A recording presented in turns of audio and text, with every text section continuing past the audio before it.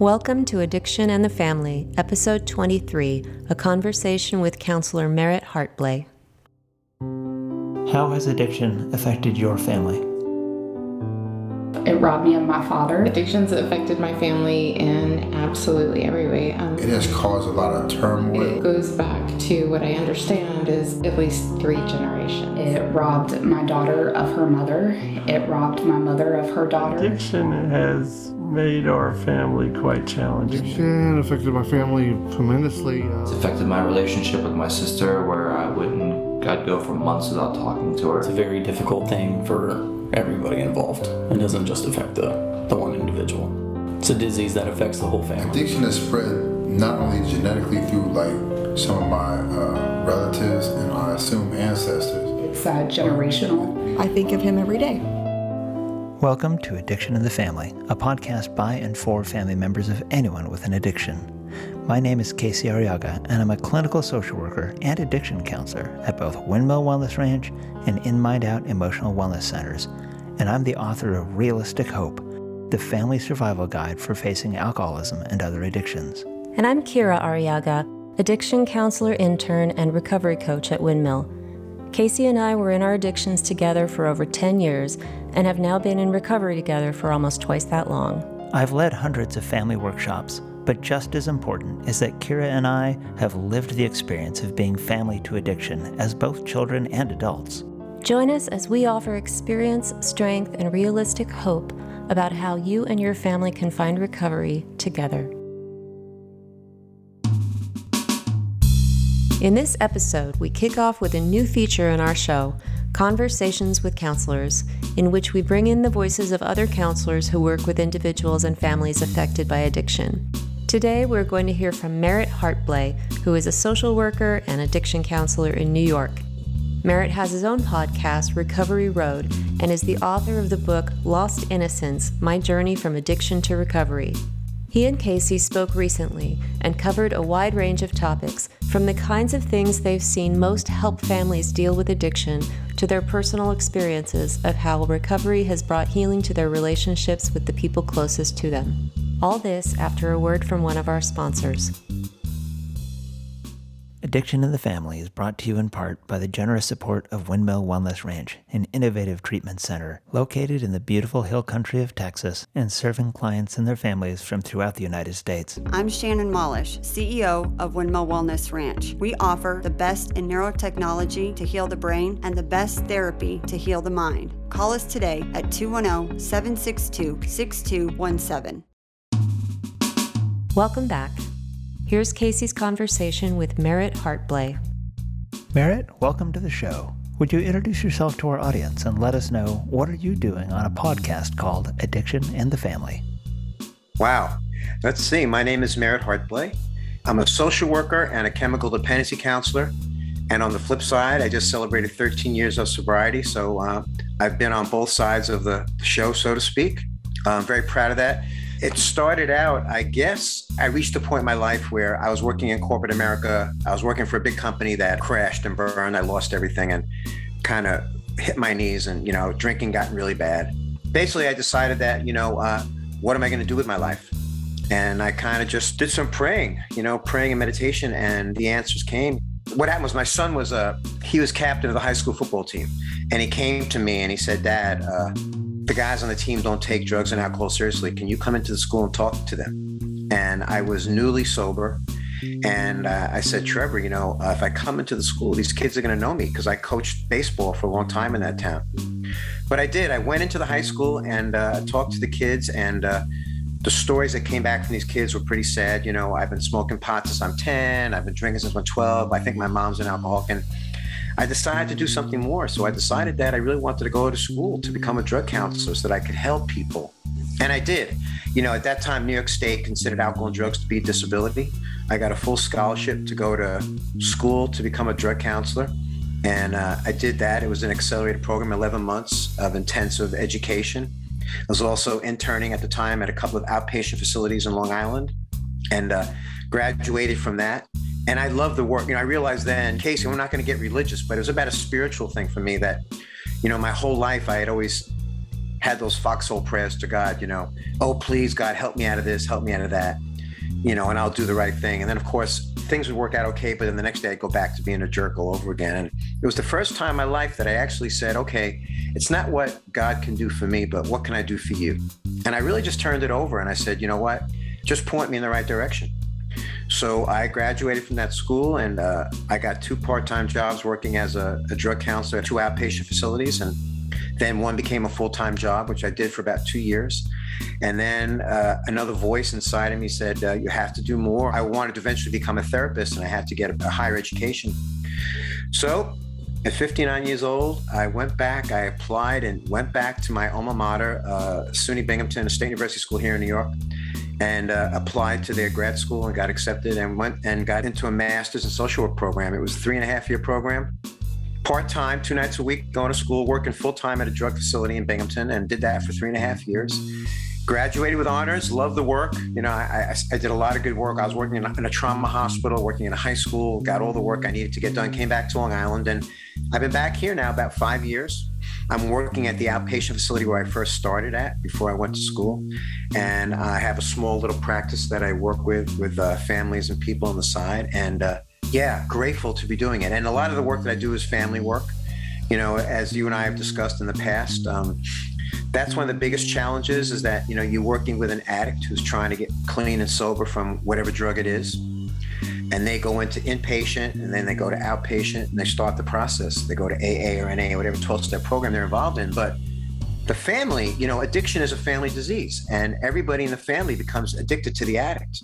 So just like the addict is getting help, so the family has to do that as well. So I love doing family work because, when you work with a family who's willing to do the work, you see miracles happen, families change. Yeah, so, I've been doing that now, since I got back, here in Long Island. And then, Casey, I decided that I really wanted to do more. I had been writing a book for about 5 years. I finally got it published. And it came out a year ago in August. It became a #1 bestseller on Amazon. And that book, it's called Lost Innocence, My Journey from Addiction to Recovery. It told my whole story. And then, as you know, I wanted to take it a little bit more. And I met with my publisher, who was also my producer, Jess Brannis, and started a podcast in February called Recovery Road, which you were on several months ago. So that's where I'm at. I love doing the work. I think something which I wanted to get into was, I don't know how much you're aware of this whole fentanyl crisis that's going on in this country, but, hundreds of people are dying every day. And I kind of got involved and I had a couple of moms on my podcast about 6 months ago. These 2 women, Kathy Lawley and Diane Urban, they had started a group called APPALLed, Association of People Against Lethal Drugs, because both of them had lost their kids to fentanyl murder. Because we do call it fentanyl murder because it's not an overdose. I mean, every drug out there now is being laced with fentanyl. And after that, I put it out on social media that I was going to dedicate my podcast for months moving forward, maybe toward the end of the year, so that moms and parents could come on and tell their story. And each week, I've had a couple of fill-ins in between, but for the last 6 months, that's what I've been doing. I've been having moms and family members come on Recovery Road and tell their story. And August 28th, I guess, was I spoke. We had a huge rally down in Washington, D.C., outside the Chinese embassy, and about 300 families were there. It's a sad story, Casey, because, not to get into the politics, fentanyl, we know it's being manufactured through hundreds of factories in China. They're working with the Mexican cartels to bring it through Mexico into the U.S. So we've got a lot of work to do, but I'm grateful to be doing the work. My life now is all about what can I do to help a struggling addict or a struggling family member try to find some peace of mind. Well, thanks for sharing all that. We got into a number of topics there, and you talked about addiction as a family disease. Yeah. If you don't mind my asking, was it a family disease in your family? It was. Both of my parents were big drinkers. They were alcoholics. Amazing that Jewish people drink. But, my aunts and uncles all drank. As a kid growing up, I was kind of aware of it. But as I got older, I started to see that my parents, they both drank to kind of like self-medicate to get through the day. Dad would come home from work and have 3 or 4 drinks.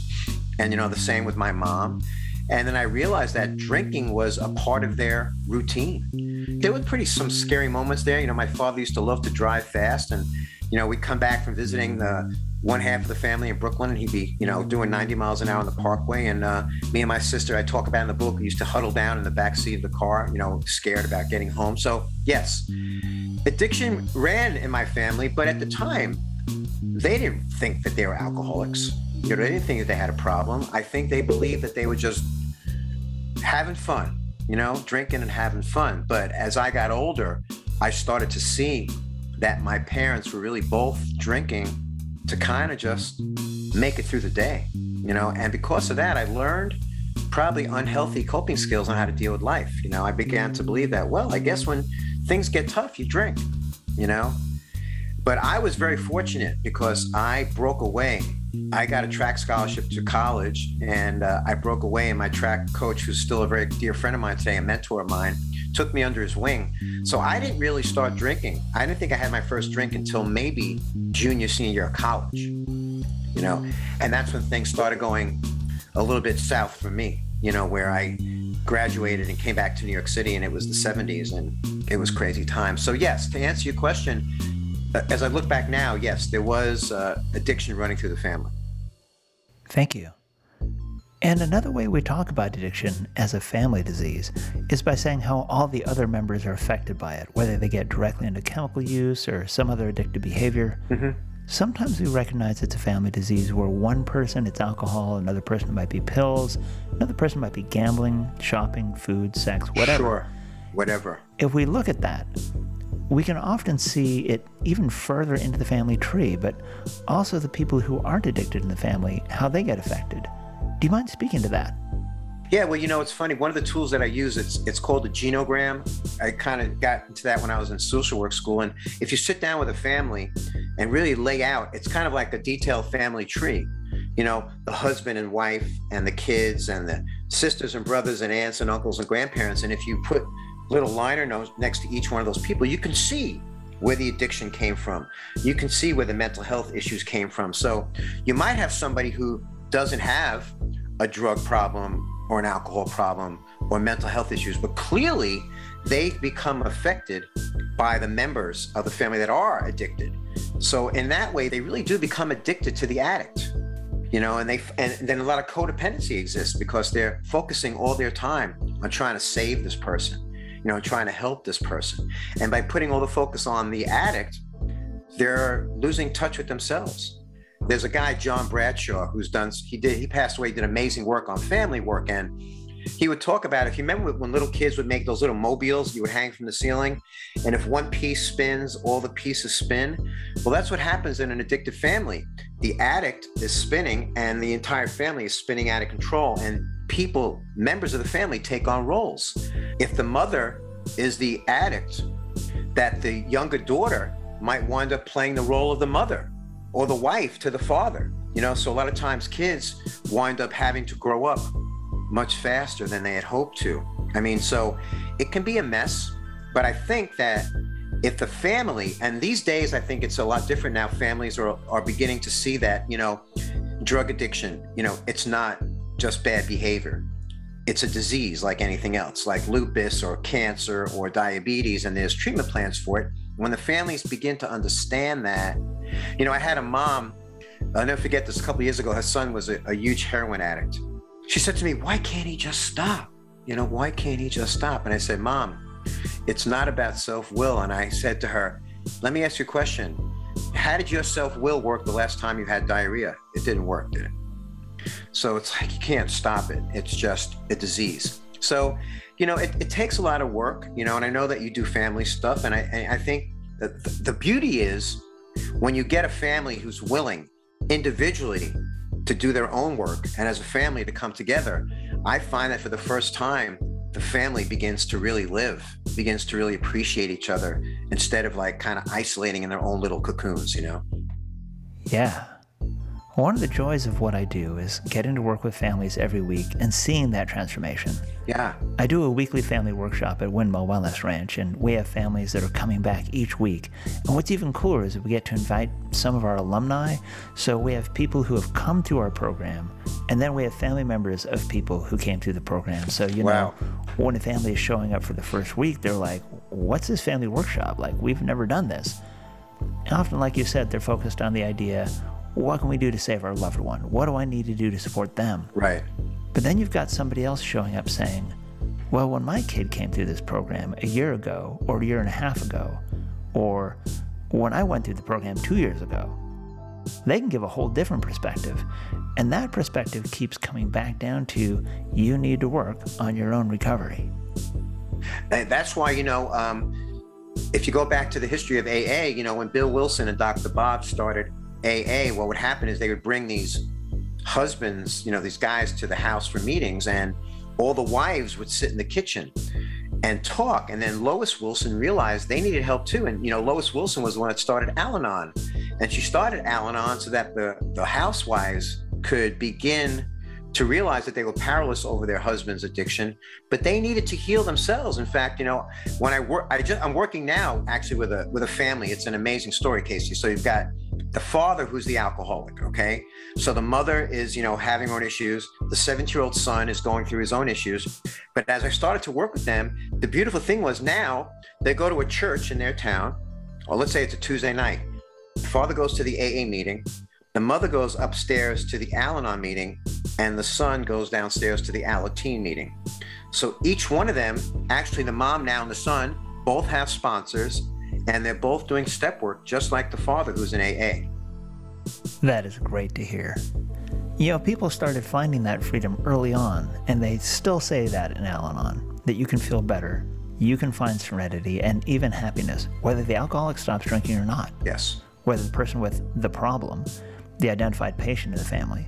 And I'll take a moment and shamelessly put in a plug that I write about this in my new book that just came out. Oh, tell me about it. Tell me about the book. Well, it's called Realistic Hope. Wow. The Family Survival Guide for Facing Alcoholism and Other Addictions. Nice. And so one of the things I wanted to do in the book is write just sort of a hands-on how-to, here's what happens in the brain, here's why we consider it a disease, right. Here's what treatment looks like, here's what happens after treatment, different levels, all that kind of stuff. And then talk about things like codependency and enabling and boundaries and all that, hands-on information that you can use as a family member. Sure. I kind of wanted to write the book that I wish someone had handed me when I was 16. Yeah. When my dad was drinking and I'd gotten into sex and love addiction, but I hadn't tried alcohol yet. I was like, right. Oh, my dad does that, so I'm not going to do that. Sure. Well, later that changed, of course, very suddenly. But so in the book, one of the things that I'm trying to get across, the overriding theme is family members need their own recovery. They do. But really looking and saying, why do you need your own recovery? And trying to lay out an argument, because I don't know about you, I'm sure you do. I run into a lot of families that will come in and basically say, well, I'm not the one with the problem. Sure, they point fingers at. Yeah, and so we talk about that identified patient model and how to move away from it. I'm sure you see that too. Oh, yeah. Well, it's interesting. I've always said that I think I wouldn't call it AA, I would call it People's Anonymous, because, Case, if you take the alcohol and the drugs out of the picture, everybody out there is addicted to something, like you said earlier. It could be food, it could be shopping, it could be sex, it could be a lot of different things. So what happens is, just because, let's say it's my wife that's the alcoholic, just because I don't have an alcohol problem doesn't mean I don't have an addiction issue, So when the identifying person now goes into treatment, now I've got to, take a look at myself. I just can't sit back and wait for her to get better. And I found that it can either go one of two ways. I had a husband a couple of years ago. He had been drinking for 25 years, a functioning alcoholic. The wife, her job is raising the 3 kids, paying all the bills, buying all the clothes, taking care of the family, and he's just out there working, and she's taking the paycheck, right? Well, he hits rock bottom and he goes into 28 days of inpatient, goes to outpatient, and he's slowly starting, the cobwebs are starting to clear, the vision's starting to get clearer. He's going to AA, he's got a sponsor, and now he comes home and it's like, hey, honey, where's the checkbook? And now the wife is like, I'm busted, because she was like the martyr. She was taking care of the family. And actually, she'd rather have the alcoholic husband that she can control. Now the husband comes home and he looks at her and he goes, who are you? And she's looking at him like, who are you? Because he's been drunk for 25 years and she's been taking care of everything. And now he's like looking at things and being responsible. It's like, So that can go one of two ways. Either they both go into family therapy together and, she goes to Al-Anon and tries to make things happen. Or a lot of times they wind up separating because they realize they didn't really know each other. They knew each other through rose-colored glasses, right? Now the one gets sober. It's like, oh my God, who is this person? That's something I try and warn both my clients who are addicted and their families about. Whenever someone in the family changes, everyone else in the family is going to get nervous. Sure. Even when it's the change they've been begging for, like, please stop this behavior. Oh, yeah. The person stops the behavior, and no one else is sure what to do. Now, oh my God, what do I do? Yeah, I joke with my clients that the people around you may still offer you, like, the crazy card, like you're the crazy one in the family. Because if you don't take it anymore, then they're left holding it. Like, now what? Now what do we do? I don't know what to do. Now what do I do? Yeah. One of the stories I've heard about Lois Wilson, co-founder of Al-Anon and wife of Bill Wilson, who is one of the co-founders of AA, is that she and some of the other wives of the early AA members became concerned. They said, like, our husbands are growing. They're growing spiritually. They're growing as people. We don't want to get left behind. Right. And it's funny, and I've had some moms or wives that have gone into Al-Anon, but then as the husband is going through AA, the wife realizes, I've got a drinking problem too, that I've been drinking to kind of self-medicate so I could take care of my drunk husband. And now the drunk husband's he's now in recovery, and the wife is like, I just realized that I've been self-medicating to watch over him for the last 10 years and take care of the family, right? So it's very interesting how that whole dynamic shapes up. Absolutely. Now, if you don't mind talking about this some more, you mentioned your own teenage son and how he approached you when you were in early recovery. How has that whole dynamic changed over the course of your recovery? Wow. I talk a lot about that in the book. So, when I first got sober, it was 2008. Trevor was 15, and my marriage to his mom at that time had pretty much been over. It was just, it was a mess. I was sleeping on the couch for about a year, and it was just a horrible situation. And I realized that, when I finally hit my knees and I got to get sober, that I really had to move out of the house, and I had to get healthy and get sober so I could be a good sober father. And I went up to Trevor's room. He was 15 years old, and I said, Trevor, your dad's got some drug and alcohol problems, and I have to get help, so I'm going to be moving out. And so initially he was like very upset, very angry, like he had been abandoned. So I was going to like 4 or 5 AA meetings a day, and I learned about acceptance. So what I did, Casey, was for 6 months, I sent Trevor a text every day. Trevor, I'm your dad. I love you. I'll always be there for you, and just let it go. Because I could have been a dad like, how come you're not calling me back? I didn't want to push him farther away, so I just learned to let it go. And 6 months later, I was walking into a meeting and my phone went off, and it was a text from Trevor saying, hey, Dad, what do you want to do tomorrow? And it was Father's Day. And we are now the best of friends. He has all of my coins, all 13 of my coins, come to all of my anniversaries. When I went back to Binghamton to get my master's, he was a sophomore there. So we spent 2 years kind of in college together. We didn't see each other a lot, but we spent some good quality time together. He was an economics major for 3 years, and I think he was around me at that point, knew the work that I was doing. And he said, I don't want to be an economics major anymore. I think I want to get into psychology because I think I want to be able to help people someday. And he switched majors. He's got a beautiful wife. They've been married for 2 years. He's an amazing kid, a young man now. And I think that he gave me the time to heal our relationship. And now he is absolutely 100% my closest friend, and we have the best times together. I love his wife. Me and his mom, my ex-wife, we become the best of friends. So I think, in time, listen, I learned that, my whole life I tried to change people, Casey. Tried to change my son, tried to change my ex-wife. I've learned that you can't change anybody ever. The only person you can change is you. But once you really start to change indirectly, people around you change. So to answer your question, it was a challenge for a while. Even in sobriety, I made some mistakes, but I didn't pick up a drink, and I was growing. And so 13 years later, one day at a time, we have an amazing relationship. And so I'm beginning, I can't look backwards for all those times that, I was there as a dad, but I was there, but I wasn't really present. I kind of was there, but I wasn't really being the dad that I should have been, so I put on the role. And I know that Trevor, kids are very intuitive. They know what's going on. I learned about forgiveness, and I think Trevor did too. So, he forgave me and I forgave myself, and it's a beautiful thing today. Well, that is really beautiful to hear. Yeah. I'm reminded, if I may share some of my own story. Sure, yeah, please. Well, I grew up around my dad drinking, and I told myself, I'm not going to do that. But I was getting caught up in my own addiction to sex and love, as I shared earlier. Right. Then I did get into drinking, and then I got sober in sex and love addiction, and then I figured out I needed to stop drinking, but along the way there, my mom and I had stopped talking. My dad and I had a very tense relationship, partly as a result, and amazingly, out of that whole dynamic, I was the identified patient, so I was the one hearing, if you would just shape up, we'd all be okay. So we stopped talking for several years for various reasons. It wasn't just my addiction, but that certainly contributed because of my inability to show up emotionally for the family. Sure. And so when my dad was dying, I got to see my mom for the first time in years, and it was clear that we both wanted to have some kind of relationship, so I started calling her. Right. This reminds me of what you were saying in your story. I was the one calling her, and at the end of each phone call, I would say, Mom, I love you. And here I was, a guy, brand new in recovery, and I'm thinking, this is what I'm supposed to do to show up in a new way in the family. For a while, she couldn't even say anything back. Right. And then, I don't know exactly how long, so I'm going to say ballpark, maybe 6 months, she says, you too, hon. And I got off the phone, I turned to my wife, and I said, my mom just said, you too, it's so cool, check this out. Yeah. And then one day she was able to say, I love you. And then later it got to the point where she could say it first. And we have this beautiful relationship now to where, I write to her because now it's getting harder for her to talk on the phone, so we just write cards back and forth.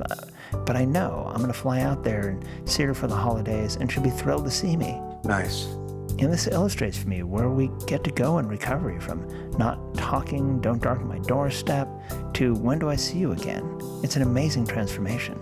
Yeah, it really is. For my 13th year anniversary, I decided to buy myself a present, and Trevor and I are huge baseball fans. So I surprised him and I bought season's tickets for the Mets. And so we went to a game and I told him about it. And, we go to baseball games and we share so much together. And I think about when he was little and we had season's tickets a lifetime ago at Shea Stadium, I was drinking all the time, Casey. I was like, I couldn't even sit in my seat to watch a whole game, right? Now it's like we go to a ball game and we don't even leave our seats for 9 innings, except maybe to go to the bathroom. So I think that, for me, I'm grateful because at the end of the day, Casey, all we have is family. As a kid growing up, I used to blame my parents. It's my father's fault. It's my mother's fault. But, I learned in recovery that we can't blame our parents for anything. Our parents were doing the best they could, whatever tools they had, whatever kind of life they were going through. So through the process, I had to learn. I did forgive my mom, forgive my dad. Unfortunately, my dad passed away and I wasn't sober. So when he passed away, it was like, poor me. Look at what happened to poor me when I should have been there for the family. When my mom passed away, it was a very different story. I was a social worker. I was there for her in the hospital. I was talking to the social workers. So I was there for her. And I realized that so many people waste a lifetime living with resentments and guilt and anger. And then sometimes it's too late, right, Casey? It's too late. Yeah. Well, one of the beauties in doing the work that we do is being able to help some families avert that tragedy or get back the time that they can. Yeah. You know what I love doing? I love doing interventions.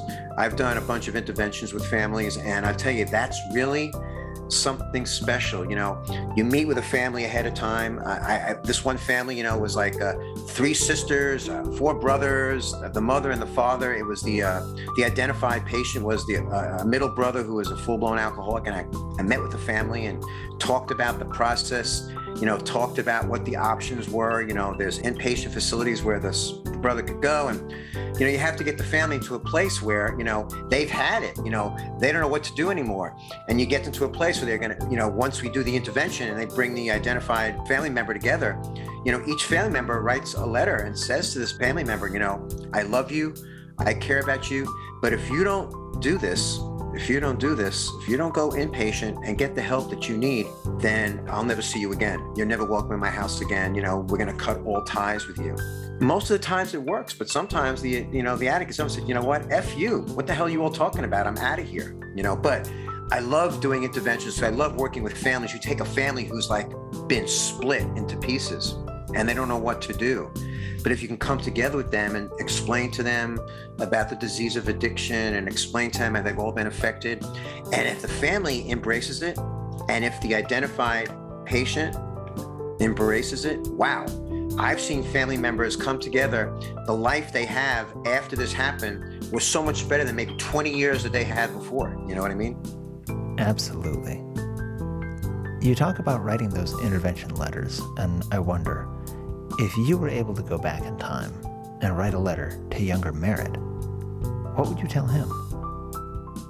Oh, I would tell him, don't be ashamed to be who you are. Don't let people tell you what you can or cannot be. You know, stick up for yourself and tell people how you feel. Because I think that, that's what I would probably do. And I would say, don't be ashamed of yourself. If you have dreams, go after them. And the only person that can stop you from accomplishing those dreams is you, not anybody else. Beautiful. Yeah. Well, you mentioned becoming a lot of different things. You're an author now. You've got your book out. Yeah. And this is a podcast for anyone dealing with addiction, but especially for family members. Mm-hmm. So if a family member out there listening right now picks up your book, what do you hope they'll take away from it?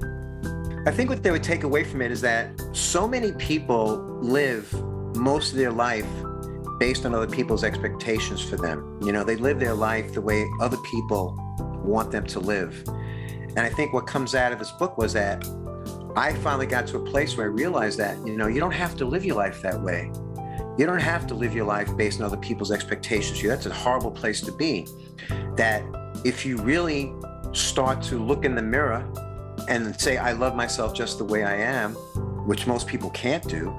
But if you can do that, I think what they take away from the book is that all things are possible when you have faith and you learn to love yourself truly before you can really love anybody else.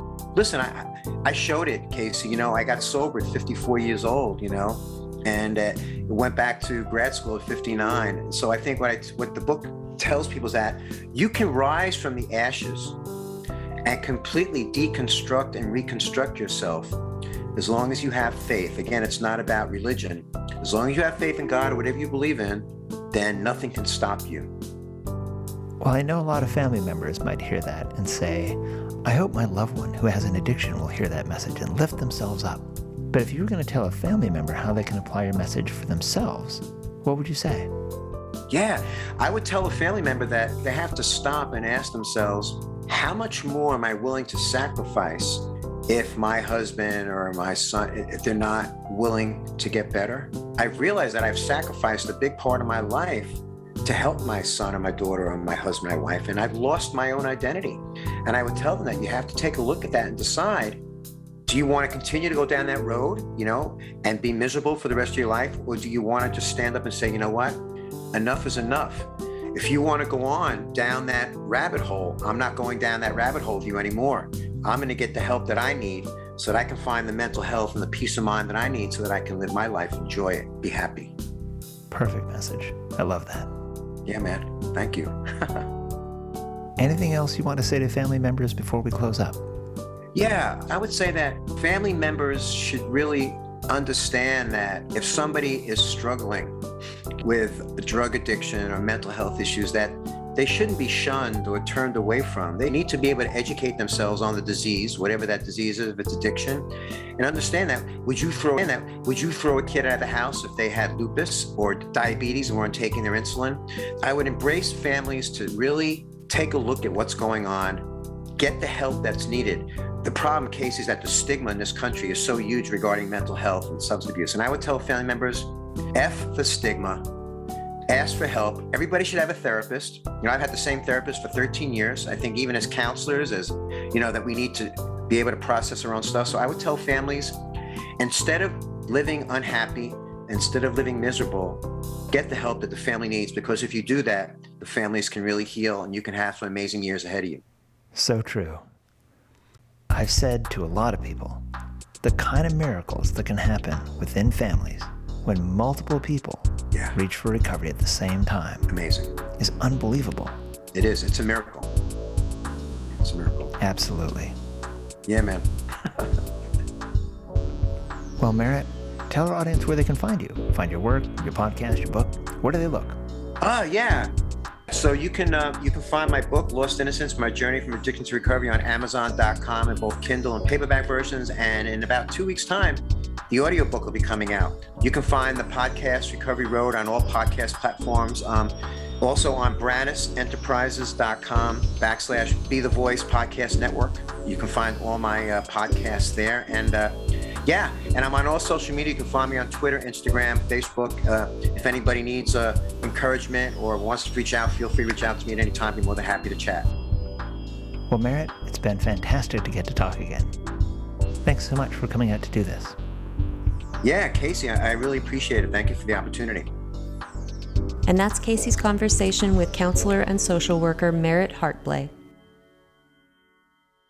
Thanks for being with us through another episode of Addiction and the Family. As they say in many recovery meetings, take what you liked and leave the rest. Go out and explore the possibilities for recovery in your life and give your loved ones the space and dignity to make their own choices. If you liked this podcast, please subscribe. It means a lot to us. If you know anyone else who could use what we have to offer, please tell them about Addiction to the Family. If you have comments about this podcast, have a question you'd like to answer it on the show, or want to contribute your voice, or just want to say hi, you can write to us at addictionandthefamily@gmail.com. We're also happy to be your friend on Facebook, and we can be found tweeting on Twitter. Addiction and the Family is produced, written, and engineered by Kira and Casey Arriaga, with music by Casey.